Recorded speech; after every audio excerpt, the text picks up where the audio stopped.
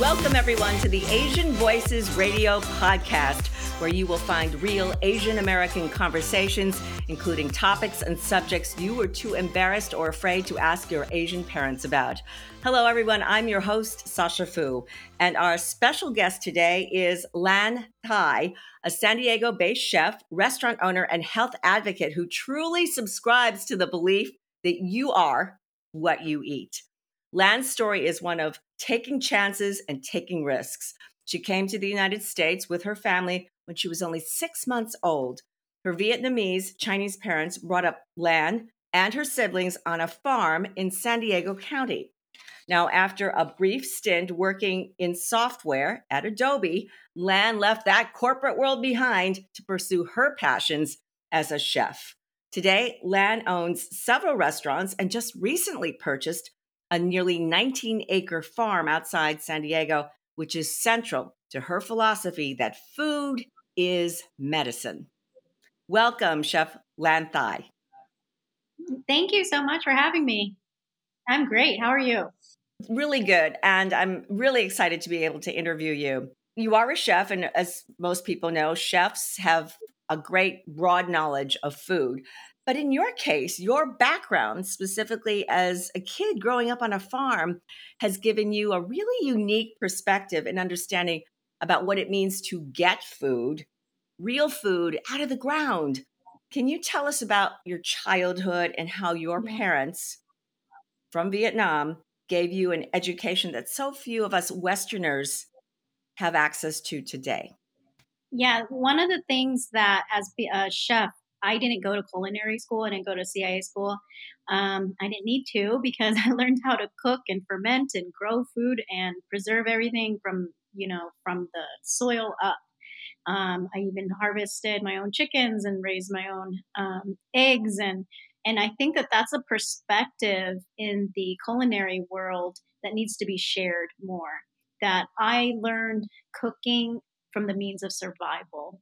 I don't remember learning how to use a knife. It's instilled in me. I really like my first memory is always cooking. I don't have a memory without that I wasn't cooking or preparing or doing something involved with food. I'm curious about how your parents' attitude towards food and growing their own food, how that's informed what you do today as a chef. You talked briefly in an earlier conversation that we had about how you kind of want to bring your parents' legacy forward as a bridge between Eastern and Western cultures. Yeah, so being when I came over here to San Diego, specifically when I was 6 months old as a Vietnamese refugee, one of the things I realized was that I was living at home with Southeast Asian roots, cultural roots, speaking Vietnamese to my parents and to my family. And then when I would go to school, I would speak English. And actually, that's a pretty funny story because when I was 5 years old, I really thought every kid spoke a different language at home. Like they would speak English at school and then they would go home and I would ask the kids, I'll go, so what language do you speak to your parents? Right. And because that's the way I was taught. And I thought everybody had a different language that they spoke to their parents at home. And I found out, oh, wait, no one does that. So one of the things that is really interesting about my life is growing up is that because I had the Southeast Asian cultural roots being raised at home, I was always questioning the type of education being raised in Western education here in San Diego. So it was always like, it wasn't right or wrong. It was like both could be right, both could be correct. And I think it's really great because what I realized is that my parents, they live very primitive. They live in villages. They live in huts that they built, out of palm leaves and pandanus and bamboo. And that being, I realized that they didn't ever open a book to learn how to garden, learn how to fish, learn how to raise, chickens or anything like that. So I realized that I am actually the direct connection to ancient knowledge that has been passed down. My parents only learned their entire lives just by passed down ancient wisdom. Right. This is knowledge that's passed down from one generation to another, usually through oral traditions by telling the next generation, well, this is how we do it and demonstrating that. Yeah. That brings me to this area which you have kind of carved out for yourself. You call it Hmm. FAM, Food as Medicine. And Hmm. some of us have heard about this before, others have not. But in the very, very simplest terms, Chef Lan, can you explain what are the pillars or principles of food as medicine, and what foods do you think we should be eating to keep our bodies healthy? Well, one of the things was I didn't really hang on to the food as medicine concept until I realized that the acronym was FAM, FAM, short for family, because food does play an imperative role in our entire lifestyle and health. But it's not the everything. And I think that family is everything. It's the connection, it's the community, whether it's blood related or not. That plays such an imperative role in our health. And then we looked at studies, like, for example, why certain villages, like in Italy and in Japan, why they have so many centenarians is because they built a community. And I just think that that is such an imperative part. If I'm going to talk about food as medicine, I don't want it to mean that that's the only part of it. It's a big part of it. And for food as medicine, growing up, I realized that all the foods that my mom um, fed us was part of the entire holistic approach to health. It was using all of our senses, using all the colors of the rainbow, using all the flavors of the food, all your senses being used in creating a dish, and then making sure that the practices of how the food is grown is done with integrity, is done with care. My dad is one of the most patient, very careful, meticulous man. And to see him always just constantly taking care of his plants and fruits, that's just like if you nurture nature, nature will nurture you. And with the foods that growing up, I think one of the things that I think that the Western diet truly is missing is that you just look at your five senses and your five flavors and your color profile. Are you eating all the colors? Are you eating Mm, all the flavors? And I think right now, Western diet consists mainly of salty and sweet. There's no mm. sour, there's no bitter, there's no just more pungent. And those types of foods involve a lot of herbs, a lot of spices. Those are the central part of what I consider food as medicine. But it's an overall, like eating a very biodiverse, like introducing a lot of different vegetables, a lot of different fruits, a lot of different types of grains. The more diverse type of diet you have, actually, the healthier it is. So, if you want to talk about diversity, Mhm. biodiversity, as you said, a whole range of fruits and vegetables and grains, my observation and the observation of many people is that it is harder to access those kinds of foods in perhaps lower income communities where there aren't as many grocery stores or supermarkets or farmers markets.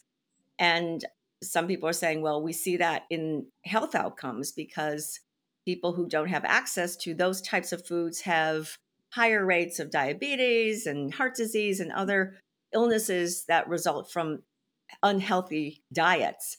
How, in your opinion, Lan, how would we start to overcome this inequity between people who Yeah. have the money or the resources to eat better and people who lack those resources and that access?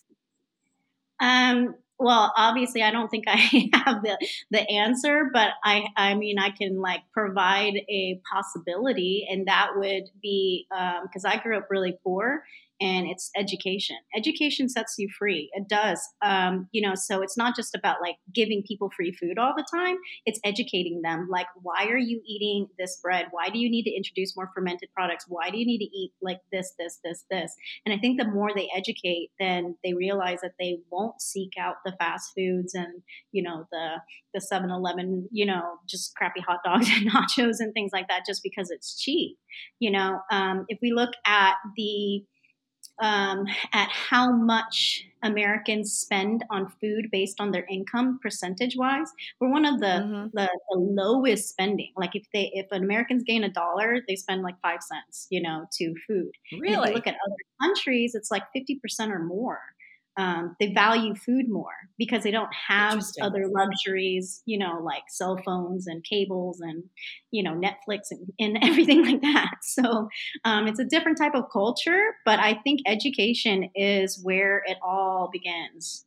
That's really something that my mom valued a lot. That the reason why she took the risk, her and my dad, to leave Vietnam was because they knew that there was a better life outside of Vietnam, that there was better education. And, growing up really poor, we took that opportunity and studied really hard and just to, make money and be able to be healthy. So it comes down to education. Okay. You mentioned your mom, and I know you said you were really close to her. She died of lung cancer in 2013 when she was diagnosed with the cancer. You dropped everything, including your flourishing catering career in Hawaii. You dropped everything, though, to come back to San Diego to take care of her. What did you learn about yourself in this period? And is that when you began looking as food as medicine? Yeah, growing up on a farm, I always knew that eating healthy was preventive medicine. But growing up in a Western culture, who really unfortunately disregards the role that nutrition plays in health for treatment, is Mm. something that needs to be, something that people need to know about. And that's when my mom was diagnosed with stage 4 lung cancer. I did just, again, back to education. I went and researched so much on Google and just like research, what do people do? What do other countries do? She's going to chemotherapy. What is she going to do? So we had a plan. Like my family set a plan when my mom, was going through chemotherapy, that we found that a lot of people actually pass because of the chemo, not because of the cancer, because it's such a extreme type of treatment. And so our strategy going in was, let's build mom's immunity as much as possible. So how do we do that? So I looked at the foods. I looked at like, what is she going to eat? Like what vitamins is she going to need more? And what are things that she may be lacking that we can help supply? So that was obviously B12, vitamins, mushrooms, turmeric, ginger, a lot of anti-inflammatory, anything to help her build her immunity. Especially during winter months when it's cold and viruses and illnesses are coming around. So with that, when it just blew my mind just thinking about, it was just kind of weird how I just never thought that nutrition could help when you're sick. Like I just thought that once you had cancer or some kind of illness, I always thought that like, oh, it's just genetic. But then when you start actually reading a lot, that we're less genes and more bacteria, and that we're always constantly changing. So I think that that's one of the things that really opened my eyes, was how much. And it's not in any way trying to attack allopathic medicine in any way, because my mom, we believed in the chemotherapy, but then there are also ways to help her build her immunity. So I believe that the two could exist. Just like in China, they do have Western medicine, advanced types of medicine in China, but they also use TCM, traditional Chinese medicine, with like herbs and stuff. Like there's a whole floor in the hospital. Like I've seen these amazing videos on it. It's where I believe that the nutrition plays an imperative role in the health. So that's when I started diving into it. And then I realized that a lot of the things, foods, herbs that were recommended were things that my mom already fed us growing up. And then knowing where the source of the food comes from, that was really, really important, because you just dive into this vortex where you're like, whoa, look at all this conventional agriculture. Is that what's happening? I mean, you're just seeing all the things that you just can't believe. When I told my mom that the cows here were fed, corn and not grass, she's just like, what do you mean? Like growing up in Vietnam, they're naturally just eat grass. They don't eat corn. They don't eat grain.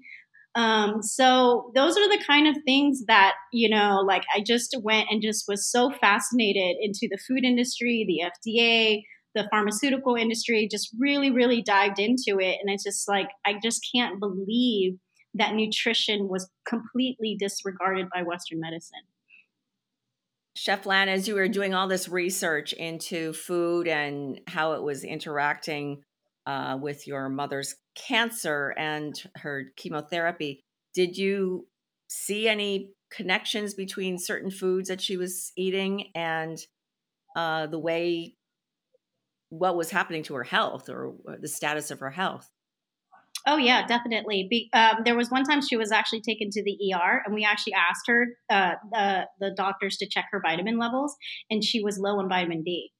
So those are like things that we found out immediately, and we're like, oh wow, she was low in vitamin D, so because she wasn't outside going in the sun because she was so resting, and so we were like, okay, we'll take her on strolls to get her a little bit more morning sun, and then we'll also have her eat more meats and eggs and mushrooms, especially. It opened my eyes on mushrooms because what I realized, what I like to research is not just what Americans do, but I like to research what other countries are doing too. And in China and in Japan, when a person is going through chemotherapy, they actually prescribe them turkey tail mushroom. And I started Uh-huh. looking into it and I went, whoa, that's so fascinating. So we actually gave my mom a lot of turkey tail, like just dehydrated turkey tail in capsule, form. So nothing added to it or anything like that. And we really believe that that is probably one of the things that really helped build her immunity and last as long as she did. But my mom already ate pretty healthy. And that's Mhm. when I started reading about the gut and the brain connection. And with that, I started kind of like questioning, like, why is this woman, my mom is this jokester. She's super, super happy, almost a bit crass. I call her like an Asian Roseanne Barr. I'm not kidding. At times. And she's just really funny. She's a great cook. And, making fun of each other is like the way we share love. And Oh. so I just couldn't believe, like, how is this woman who's always constantly laughing and everything like that, like, how did she get cancer? I just couldn't understand, because she ate really healthy, like grew from the food that she ate from the food that she grew. And it comes down to, when I was starting reading about more of the brain and the gut connection, that's when I started like thinking about like my mom mentally, and it was really weird, but it was right when Maya Angelou, actually her death anniversary is coming up. She had passed this year, and there were a lot of quotes going around like on Facebook and Instagram at the time. And one of the quotes that Maya Angelou had on the day of her death was, it said, "You should be angry. You must not be bitter, um, as bitterness is like a cancer." And that just completely opened my world, because I went, bitter. Like, I never knew what that really meant. And then I went, every time I go back to Vietnam, my mom always complains about the same thing, that's been eating up inside her, year after year after year. And then, she was adopted. So I just started realizing, like, maybe that's the core, her mental game wasn't there. And then when you read so much more about the brain and gut connection, it just completely makes sense. I mean, we have our own bodies to experiment from, and our own experiences. Like, I've been where I've heard really, really bad news, and I would throw up. I'd literally throw up from hearing bad news. Now, if that is not a direct link to the brain and gut connection, like, I don't know what is. We even say that we have a gut feeling, you know? That's right. That's right. So, um, yeah, so, I really just completely opened my eyes to a way of holistic health, where it wasn't just nutrition, what you're feeding your gut, but it's also your mental game, and how much power the power of mental strength, plays as well. So, this knowledge that you acquired while you were caring for your mom became the foundation for the next big step in your life, Lan, which is you made this tremendous leap from being a private chef and caterer to actually opening your own restaurant, your first restaurant. That's Yeah. huge. You've said that it was your mother's death that helped you Mhm. find that path. Can Yeah. you tell us a little bit more about that and how the end of your mother's life brought you to this place of wanting to create something new? Yeah, I've always felt like after my mom's my mom's passing, I was super lucky to be there. And the moments that happened before her death, which I have read that many people have experienced, that the world truly does prepare you if you listen. So there were some insane events that happened, 2 days before my mom's death, where I was just in shock, like external events.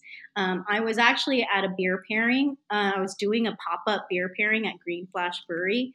And the night before, there were thousands of people at this event. We're just so busy serving food.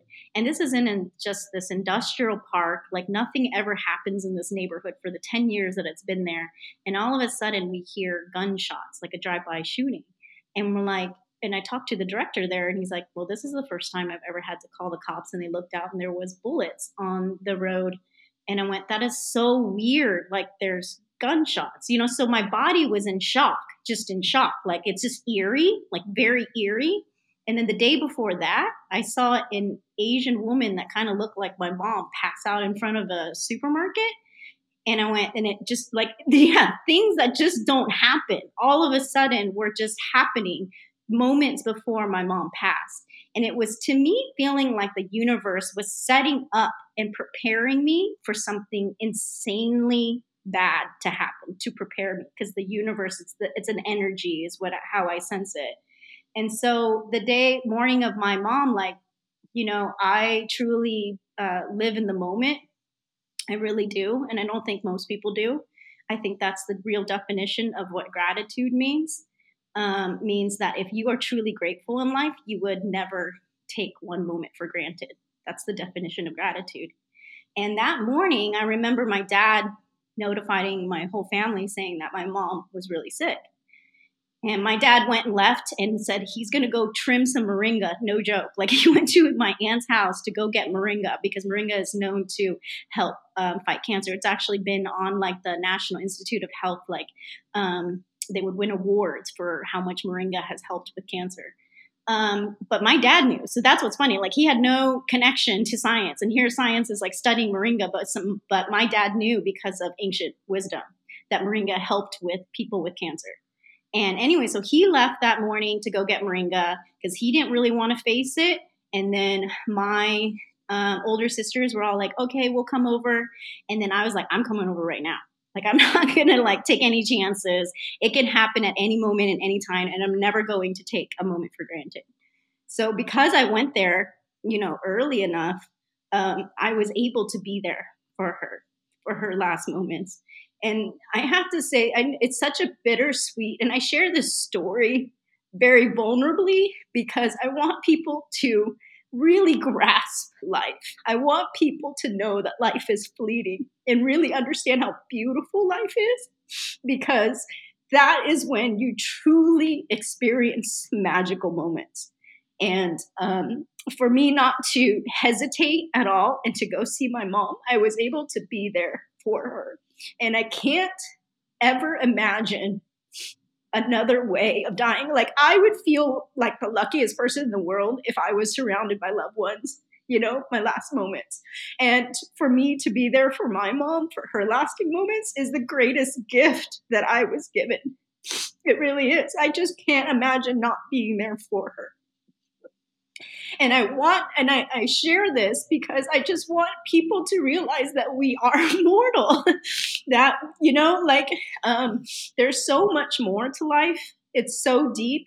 And that, if gratitude is truly about appreciating every single moment, and because some of my family members and my dad hesitated because they thought that if they just waited, the rationale came to them that if they waited that my mom wouldn't pass, if they just stalled, that they just didn't want to face reality. And because of that, after my mom's passing, so many magical moments came because I was able to have that just amazing one-on-one talk with my mom before she passed. And I knew she was hanging on because I'm the baby daughter. And I knew that she was hanging on to her life, enduring pain, because she she wanted to continually protect me. And I said to her that, my last dying moments, her last dying moments with me was basically, I told her that I'm going to be okay. I don't want to see her in pain anymore, and that it's time for her to let go. And because of that, she did. And because of that, I realized how much control you have in your life, that there is something bigger than this. I truly believe that. And because I felt her protective energy, just so many, it's just magical moments after her passing, just because physically she isn't here, I can feel her always constantly protecting me. But in some ways, I'm always telling her that she still needs to let go. And how did she kind of help guide you towards your decision to start your own restaurant? I've always wanted my own restaurant. I think I've played restaurant when I was 4 years old. Like my sisters and I would, pretend being, restaurant owners and taking orders. And I think that, it was always like the business and finance sense that always said, don't open a restaurant. It's like the worst industry to get into. And you know what? I just waited till the right time. And when I saw the opening for just a small cafe at 600 square foot, I said, this is manageable. This is a time to actually test out my dreams and see if something can make of it. And then now that I have a mission, and now that I have my mom protecting me, that I knew that, this is the path that I'm going to go. That was a bold move. And it's worked out well for you. Enclave has been open for 2 years now? 2 or 3 years. I know. It was interrupted by something called COVID. Yeah, we opened in August 31st of 2019. And then we shut down in March of 2020. So we were only open for 5 months and then shut down for 14 months. But what I realized that something, call it destiny or not, but like something with me, like somehow I strive out of just crazy struggle. I came here as a refugee. Like that was a big major turning point for my parents and me. And then now with the pandemic, we're just survivors. Like it's in my blood, just surviving through the pandemic.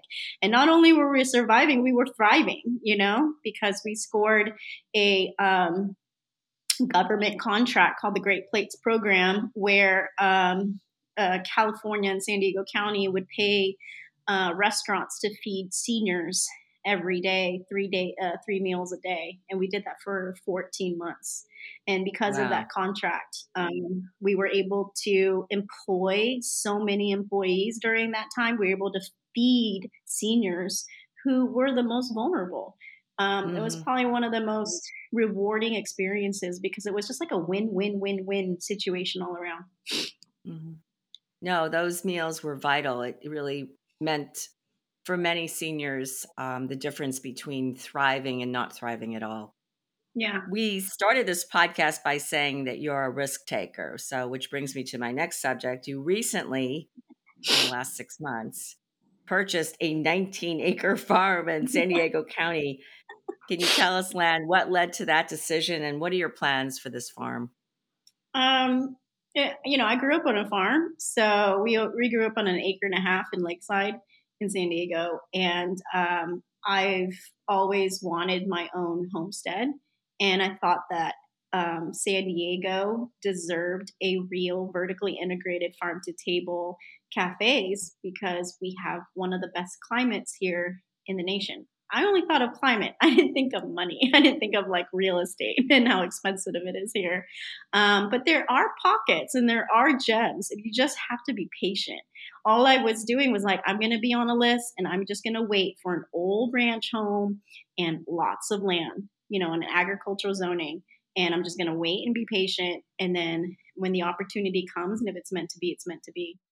And this truly was one of the most spectacular, special, I don't even know what kind of word, but another magical moment acquiring this 19-acre farm.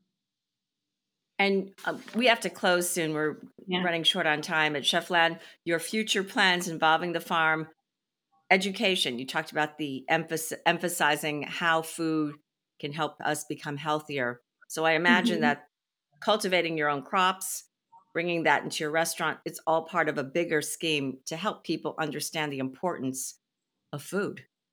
Yeah, and understand the source of food and understand that most food that they're eating right now is coming from conventional agriculture that is laden with lots of chemicals, and they're destroying our planet. That's something that we need to educate, because it's not just about our health, but it's about the health of our planet.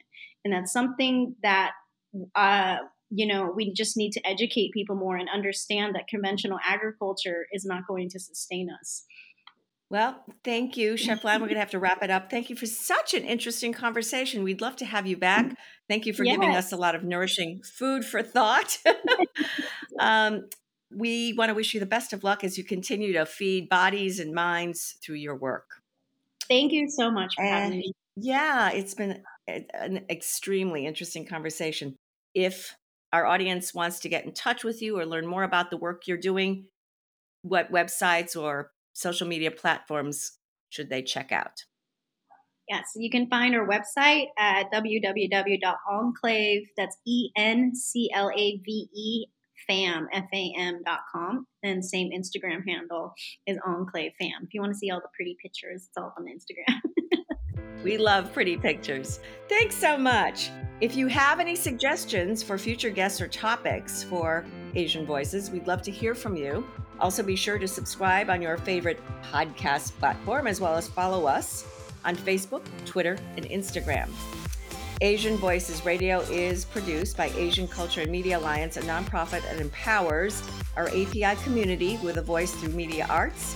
If you'd like to support our program and make a donation, please visit AsianVoicesRadio.com. I'm Sasha Fu, and please join us next week for another exciting and thought-provoking Asian Voices radio show. Until then, take care, everyone.